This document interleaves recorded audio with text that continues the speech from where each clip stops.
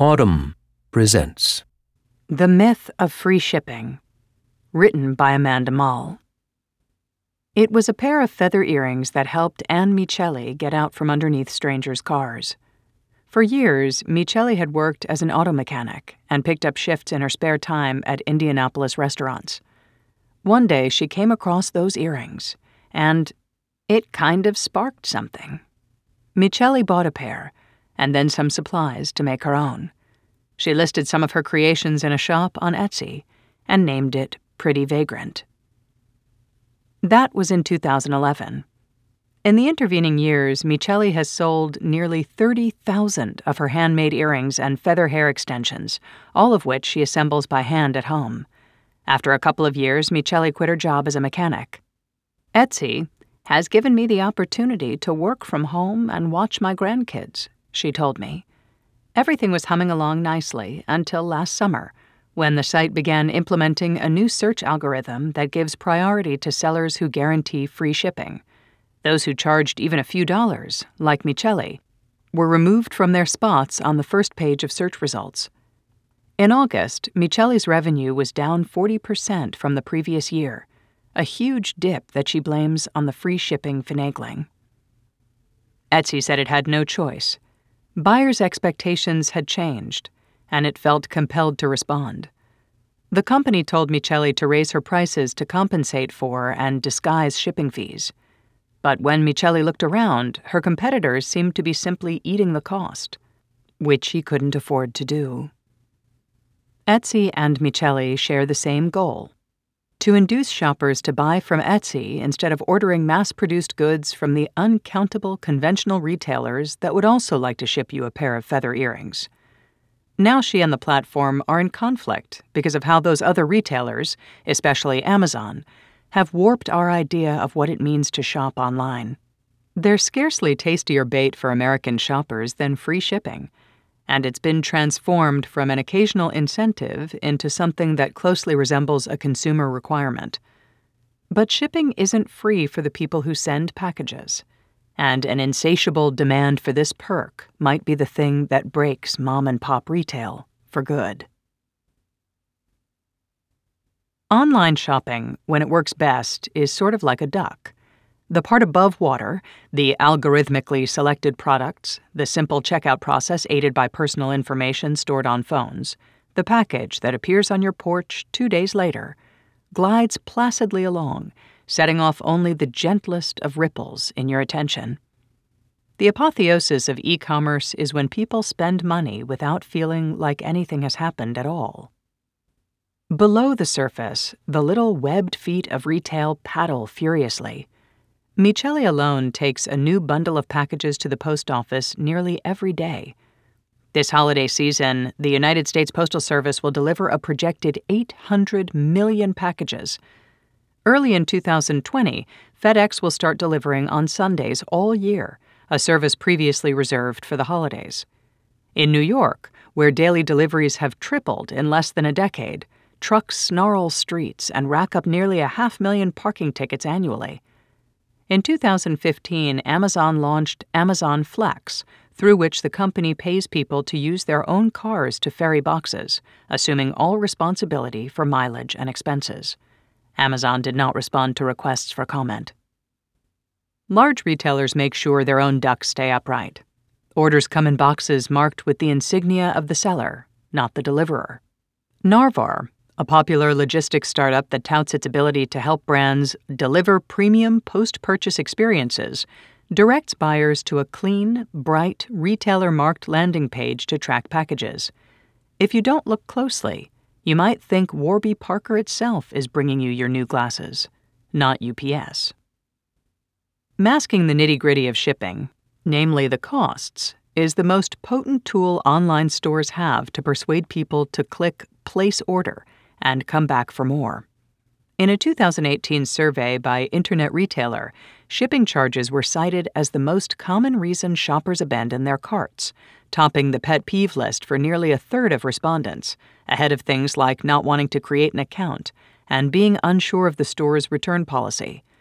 Many resent paying for shipping so much that they'll buy more expensive items or throw in additional small stuff, a single-use skincare mask, socks, just to clear a free delivery purchase minimum, says Ron Berman, a marketing professor at the Wharton School at the University of Pennsylvania. At Etsy's suggestion, Michelli started using a similar gambit, absorbing the cost for orders over $35 in the hope that people buying her least expensive products would buy more of them. Free shipping is enticing, says Ravi Dar, the director of Yale's Center for Customer Insights, because shoppers irrationally hate to pay for certain services, even those that they value immensely, such as speedy and reliable delivery. This demonstrates the economic principle known as pain of paying, a psychological discomfort that keeps people from completing purchases. Certain factors seem to sharpen the pain. Using cash rather than credit cards typically hurts more because paper money must be physically relinquished. Higher charges for convenience, such as the jacked-up price for a soda in a hotel minibar or closer parking at a sporting event, usually rankle too. Printer ink and hotel Wi-Fi torment because they're a means to an end that consumers feel they've already paid to reach. You bought the printer, of course you need to print things. You booked the hotel, of course you need to check your email during your stay. Hotels, with their inherently captive audiences, are veritable houses of pain. Paying for shipping is a 2-for-1 pain deal.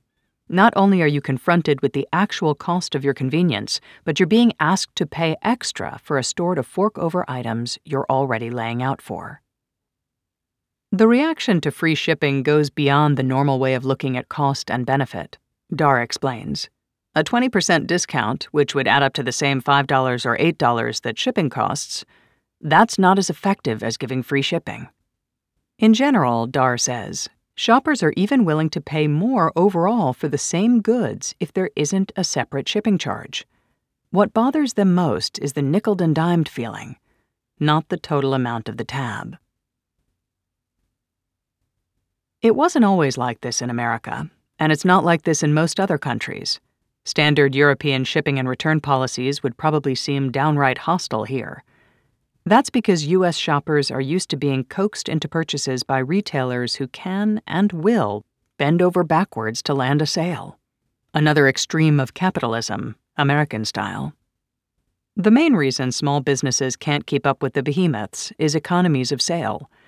Thanks to their huge infrastructure, mega retailers simply pay less per package for shipping. Scale also helps when it comes to an ever more popular companion to free shipping: free returns. They're another salve for the pain of paying, but processing returns requires manpower and eats into profits.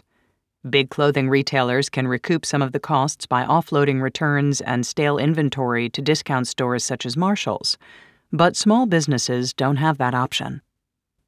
Dar and Berman point to the dot-com boom as the moment when retailers, fed by investor dollars and under no pressure to turn a profit, started offering free shipping to get people to take a chance on companies they'd never heard of. Webvan, an early and ill-fated grocery service, and Zappos, the online shoe store, helped normalize the incentive. Venture capital still drives much of the free shipping expectation for the same reason it did in the beginning. Getting people to try something new can be difficult, and taking a loss up front is often necessary to sweeten the deal enough to make it happen. What got us to the present is Amazon Prime, the $119 annual program with more than 100 million American members, which promises unlimited 2-day shipping to almost anywhere in the United States. The trick Amazon pulled off was to divorce shipping costs almost entirely from individual buying behavior by charging an annual shipping fee, then further camouflaging matters by making video streaming services and the like part of the package.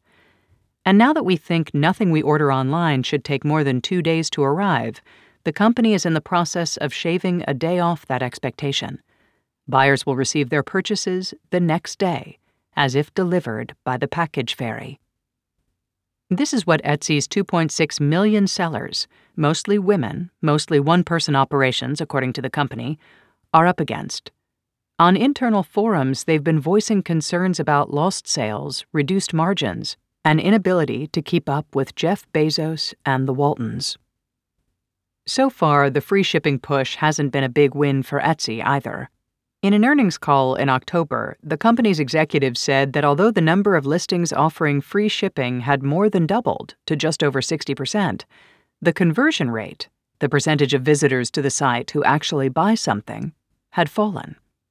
Popular sellers like Michelli had worked their way to the front page because buyers liked them, and now they were harder to find. But as more and more of its vendors get with the new regime, Etsy expects to see its performance rebound. As for Michelli, her sales have started to tick back up from their mid-2019 crater, but she's still not where she was a year ago. In the meantime, she's picking up shifts at local restaurants and friends' bars, a plan B that she's worked to keep viable in case the internet unexpectedly evaporates her income. "I'm always so nervous. There are so many highs and lows and so much stress," she said. "There are people winning, otherwise they wouldn't be doing it. I just don't know who those people are." If you enjoyed this production, find the best long-form articles read aloud in the Autumn app, available now for iPhone.